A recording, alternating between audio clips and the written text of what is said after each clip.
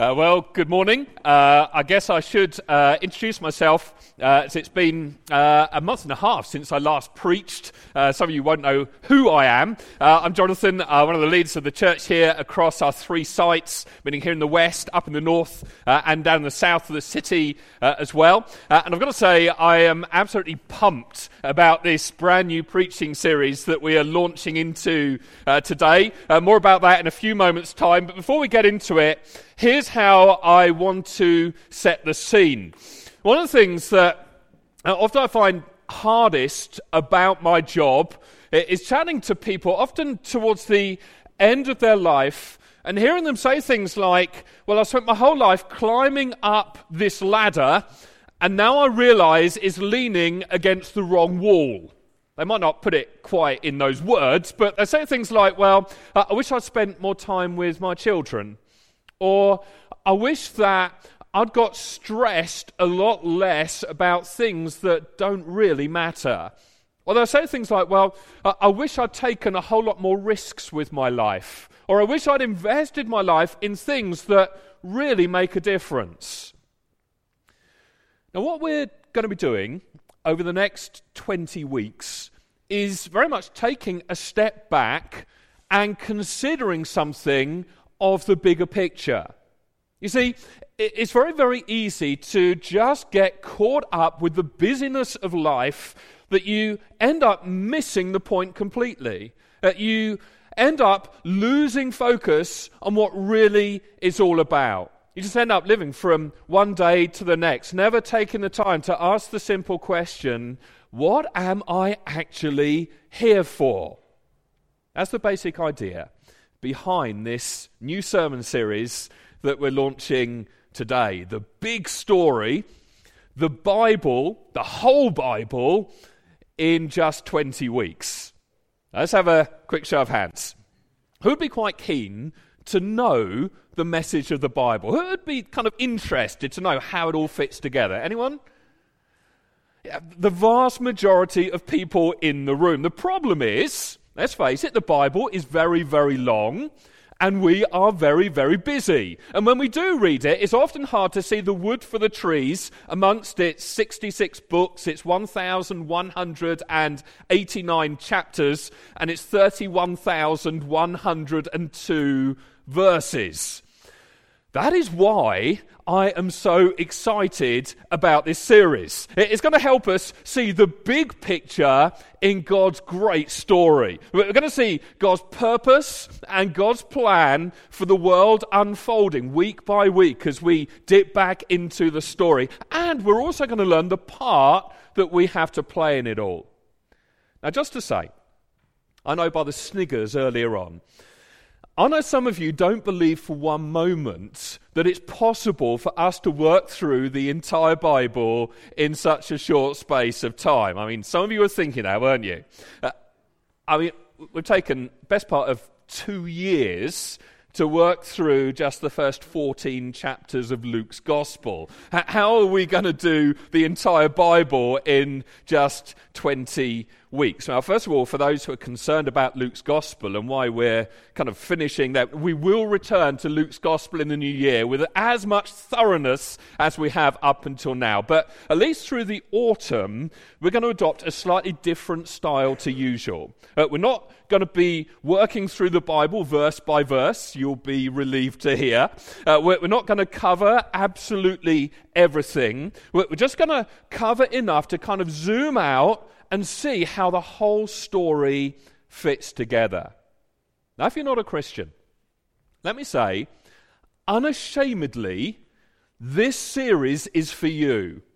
You see, the Bible wasn't just written for Christians. Actually, it's God's book for everyone. Nobody, whether they believe in God or not, should live their whole life without at least dedicating 20 Sunday mornings to try and grasp the basic message of the world's best-selling book. And if you are a Christian, this is unashamedly for you as well.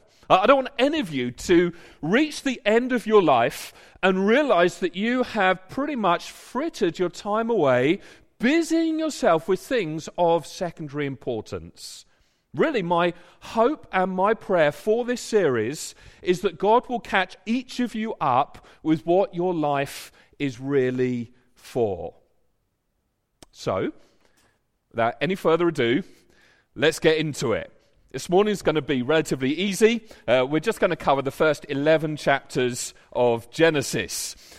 Let's start at the beginning. Genesis chapter 1, verse 1. In the beginning, God. Just pause there. The Bible begins with God. It's very, very simple. It doesn't try to convince us that God exists, doesn't feel that it has to. Simply informs us that in the beginning, God. Now these first 4 words in the Bible launch into a chapter which celebrates the incomparable greatness of the Creator God.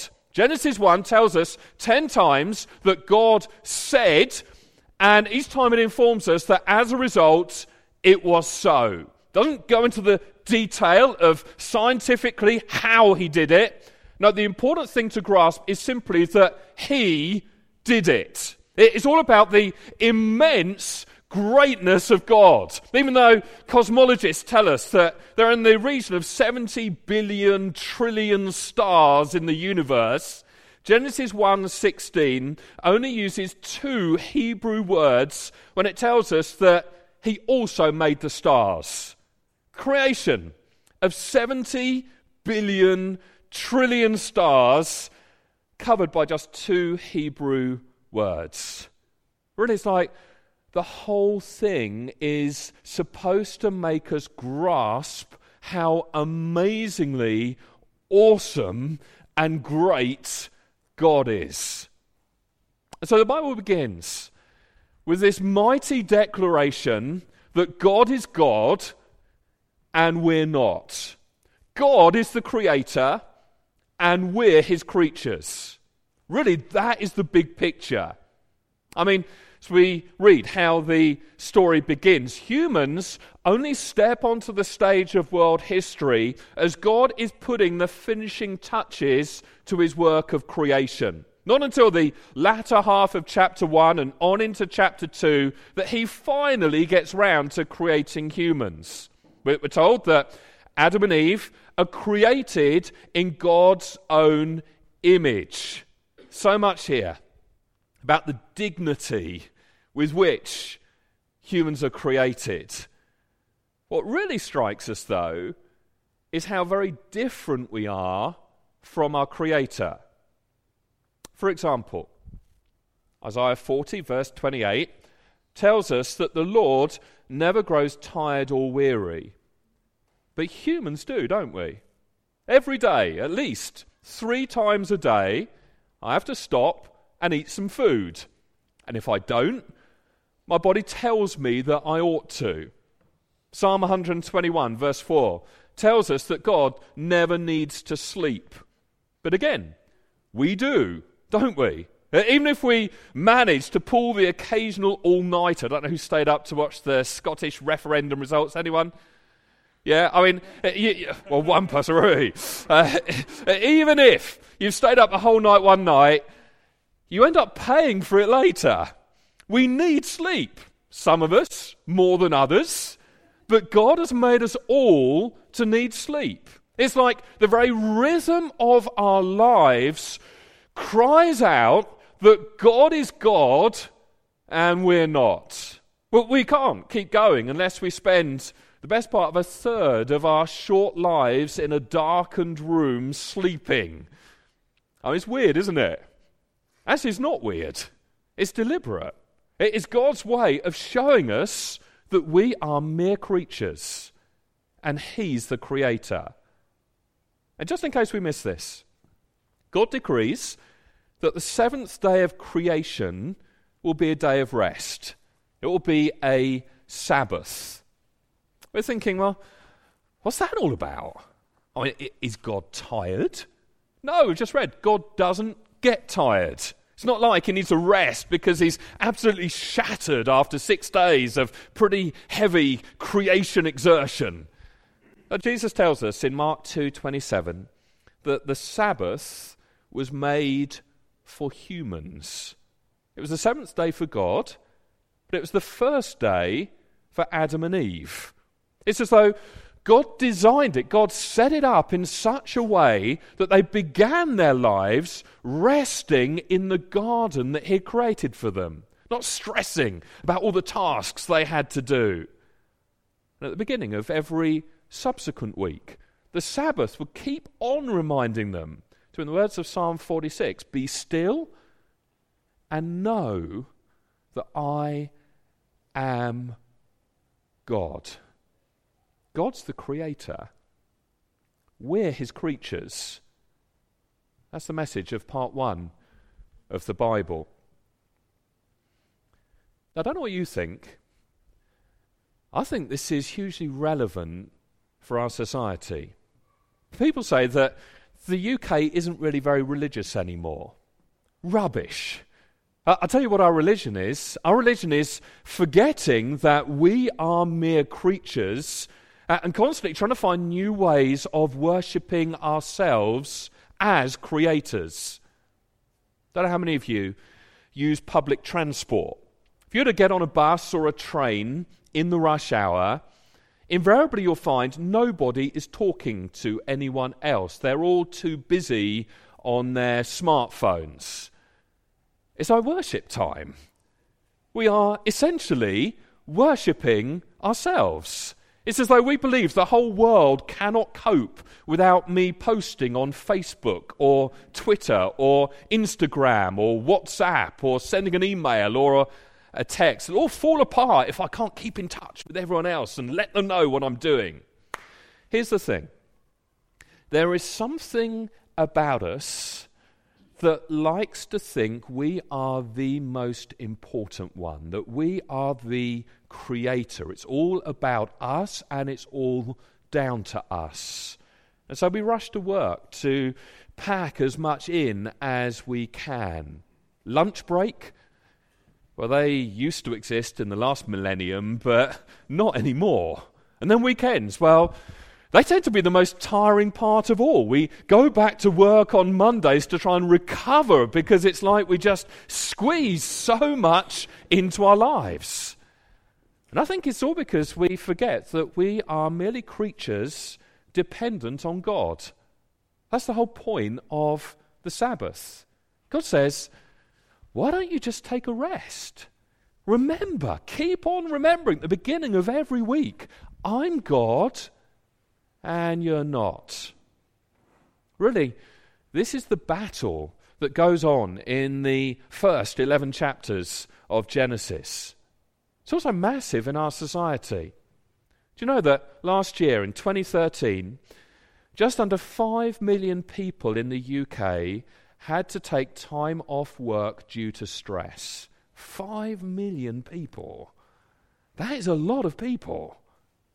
I suggest it's the symptom of people trying to act like their creator, trying to usurp God's rule and His lordship over all.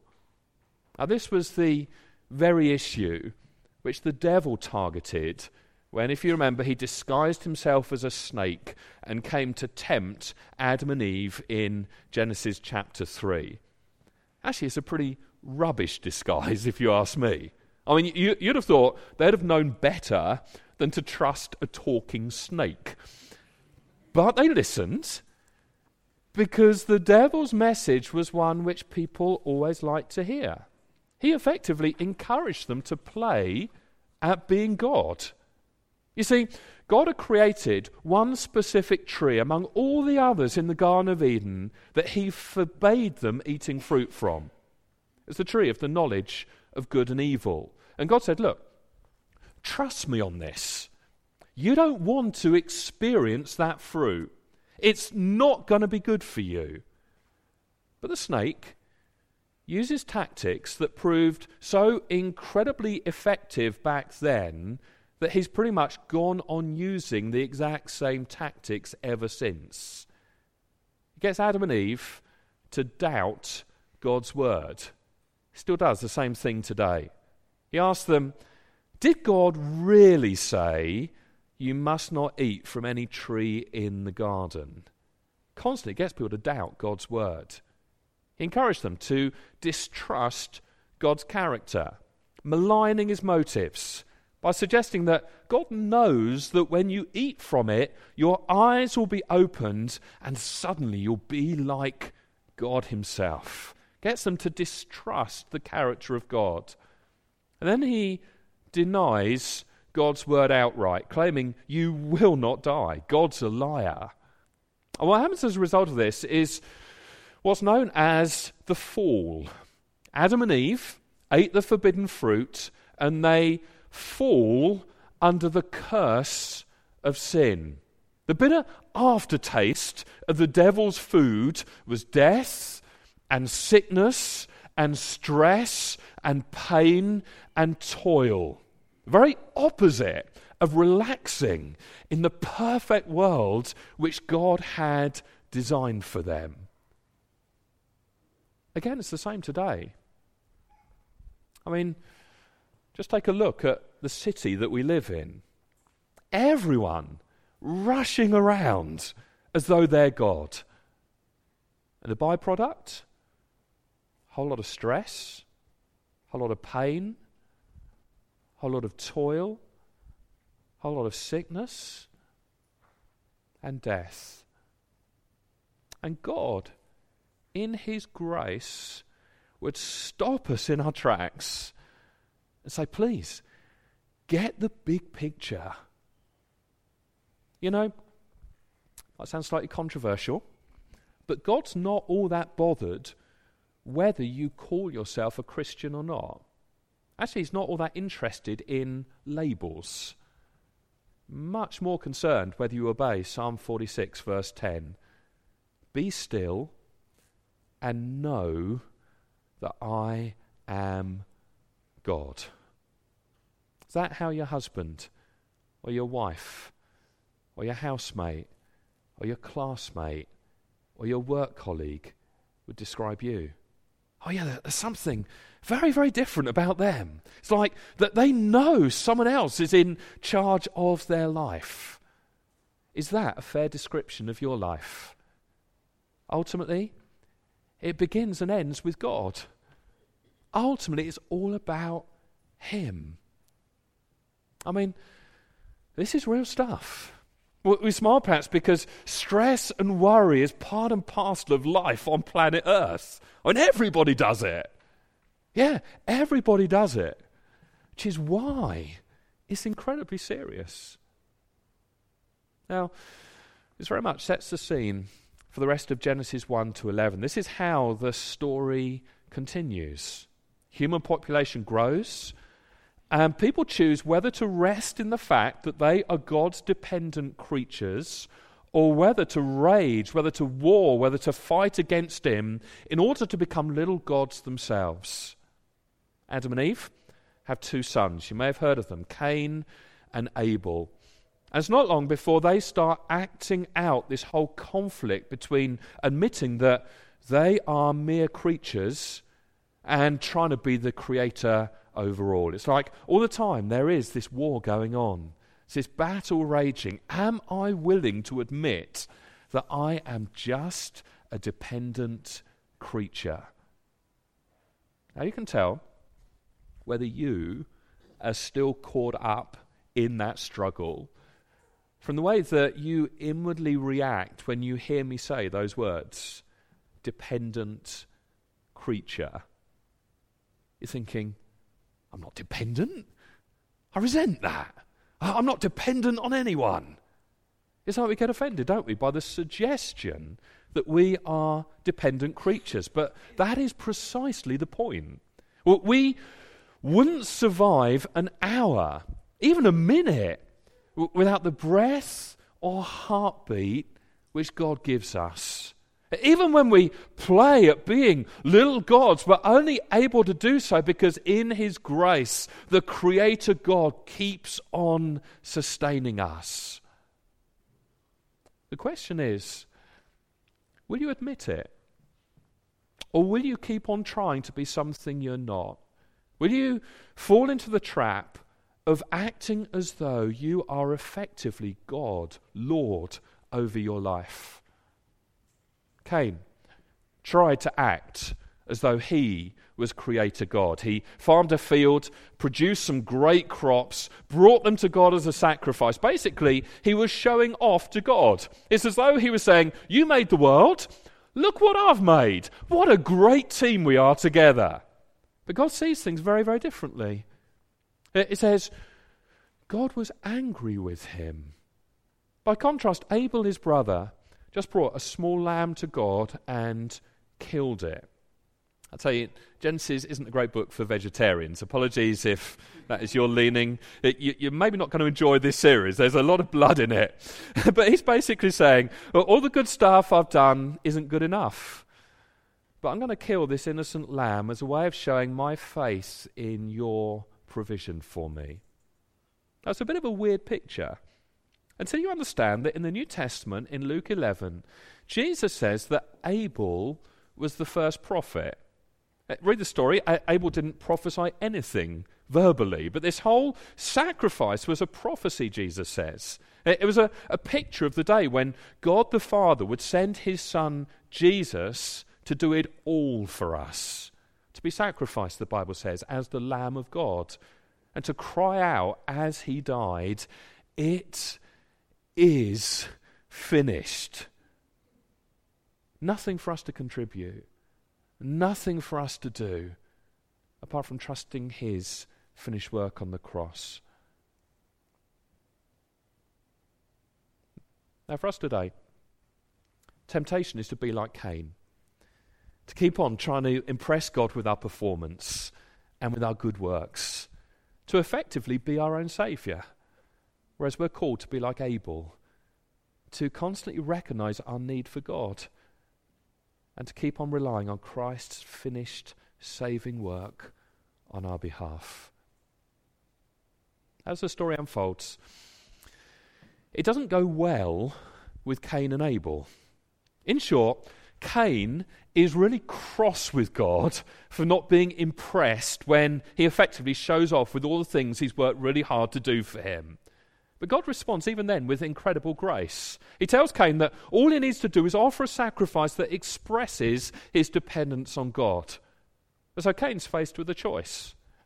Same choice that we're faced with today. Will we accept and live as though God is God and we're not? But Cain's not interested. He prefers to kill his brother. He prefers to be a self-assertive murderer than a dependent creature. And he founds a whole dynasty of rebels who keep on trying to act like little human gods. Cain's dynasty becomes known as the Sons of Men. It culminates in the self-centered boasting of a guy called Lamech, who in Genesis 4 verse 23 boasts, I've killed a man for wounding me, a young man for injuring me. It's like their rage against God turns into rage against anyone who reminds them that the universe doesn't revolve around them at all. But Adam and Eve have another son named Seth. And in Genesis 4:26, we're told that his offspring began to call on the name of the Lord. Now, there's some debate about who the sons of God are in the early chapters of Genesis. Now, I might be wrong on this. Some people would disagree, some would agree. But my reading of it is that this term is simply a reference to the descendants of Seth.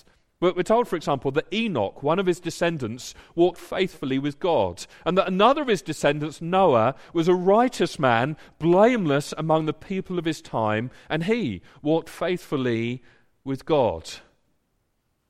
Listen, don't miss the big picture. This is very much the story of the world that we live in. That these events happened many thousands of years ago, but they're still just as relevant today.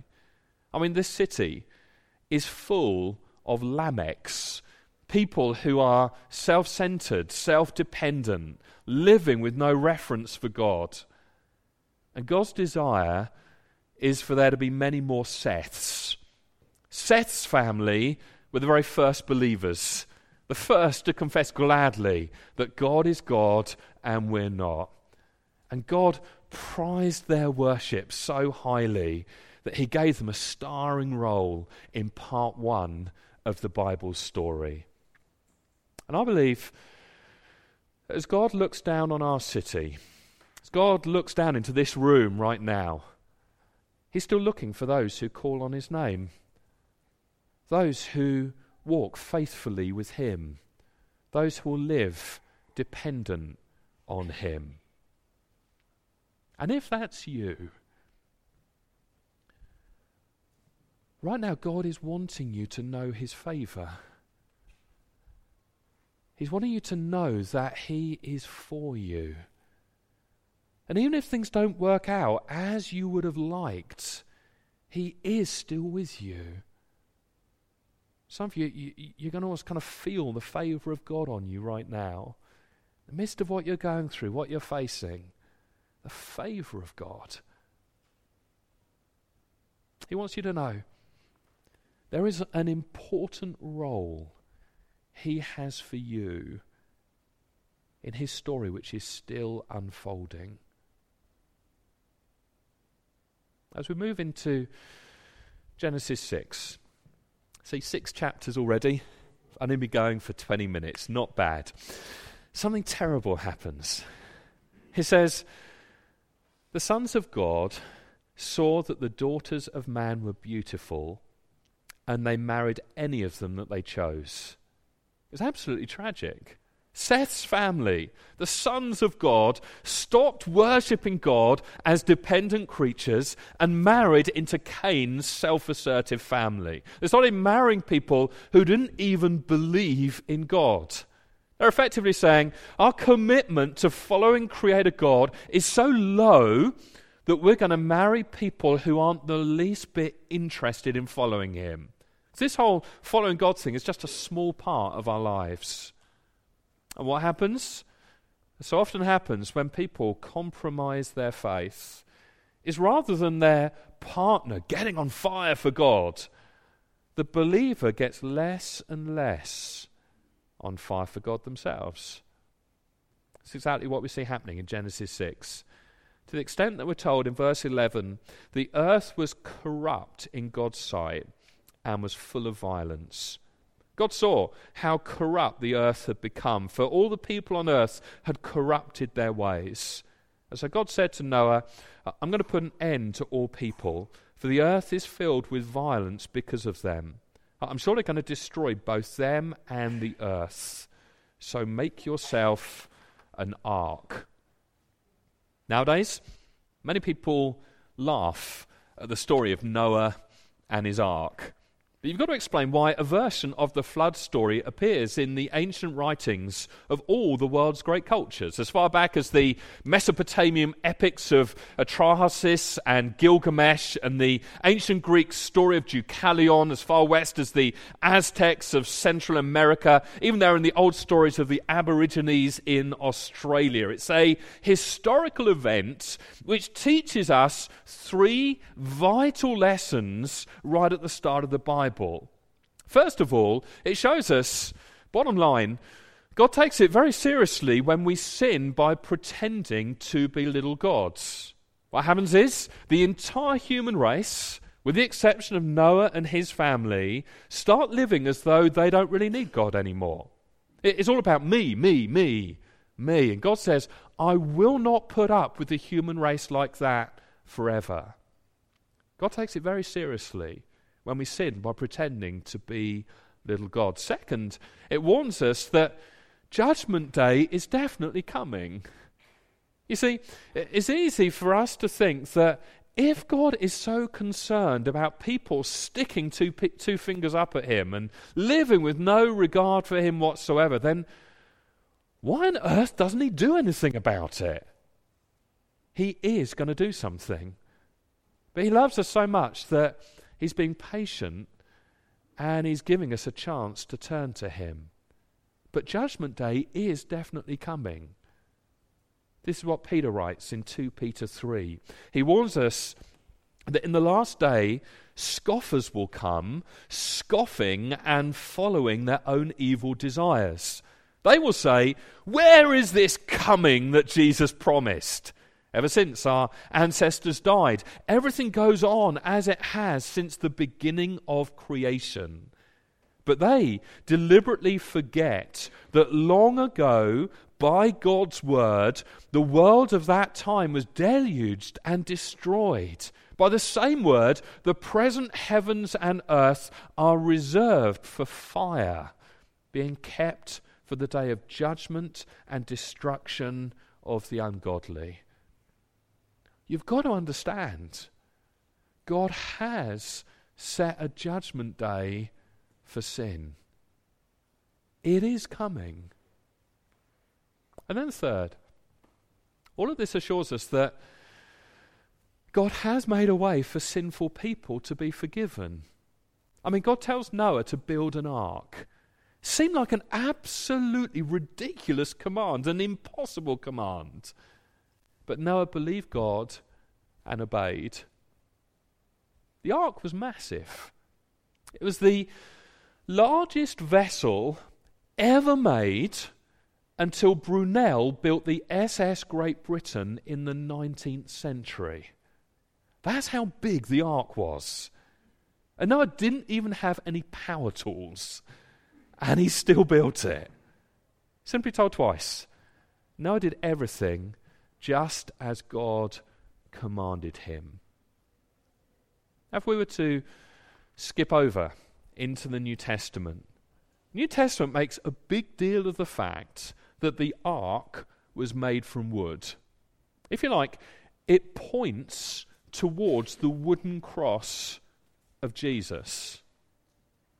Listen, if you have been living your life without God, the only way to be saved is to come to Jesus. If you think about it, Jesus effectively does the opposite of us. We're creatures and we're constantly trying to be God. Jesus is God, but 2,000 years ago, he became a creature. And when he died on the cross, he took our punishment on himself so we could receive forgiveness and a brand new start. Noah himself gets a new start. Floodwaters subside, and it's like God starts again with a family who are willing to say, "You are God, and we're not." Now here's the amazing thing. Noah gets out of the ark, and let's face it, he's confronted with the mother of all to-do lists. That the whole of human civilization has been destroyed, wiped out, and he is in charge of its reconstruction. If anybody might have been tempted to get stressed out and over busy, surely it was Noah. Yet the very first thing he does when he steps out of the ark is absolutely nothing. I'm aware some of the women here are thinking, typical bloke. No. Hold those thoughts. He resolved to live as God has always intended humans to live. We're told in Genesis 8, he put down his hammer and his axe, and he lifted up his empty hands to God in worship. And we see in verse 21, the Lord smelt the aroma of the sacrifice, and it was pleasing to him. You know, we are in desperate need of the message of Genesis 1 to 11. We belong to one of the most stressed out and self-centered generations in all of human history. And God invites us right at the start of the Bible to make a choice between Adam's fig leaves and God's blood sacrifice, between Cain's hard work and Abel's faith, and between Lamech's pride and Noah's obedience. Will we act like little gods, or will we humbly accept that we are mere creatures whose happiness is bound up in the fact that God is God and we're not? Will we lift our hands in worship to the Creator God and let him be Lord over our whole lives?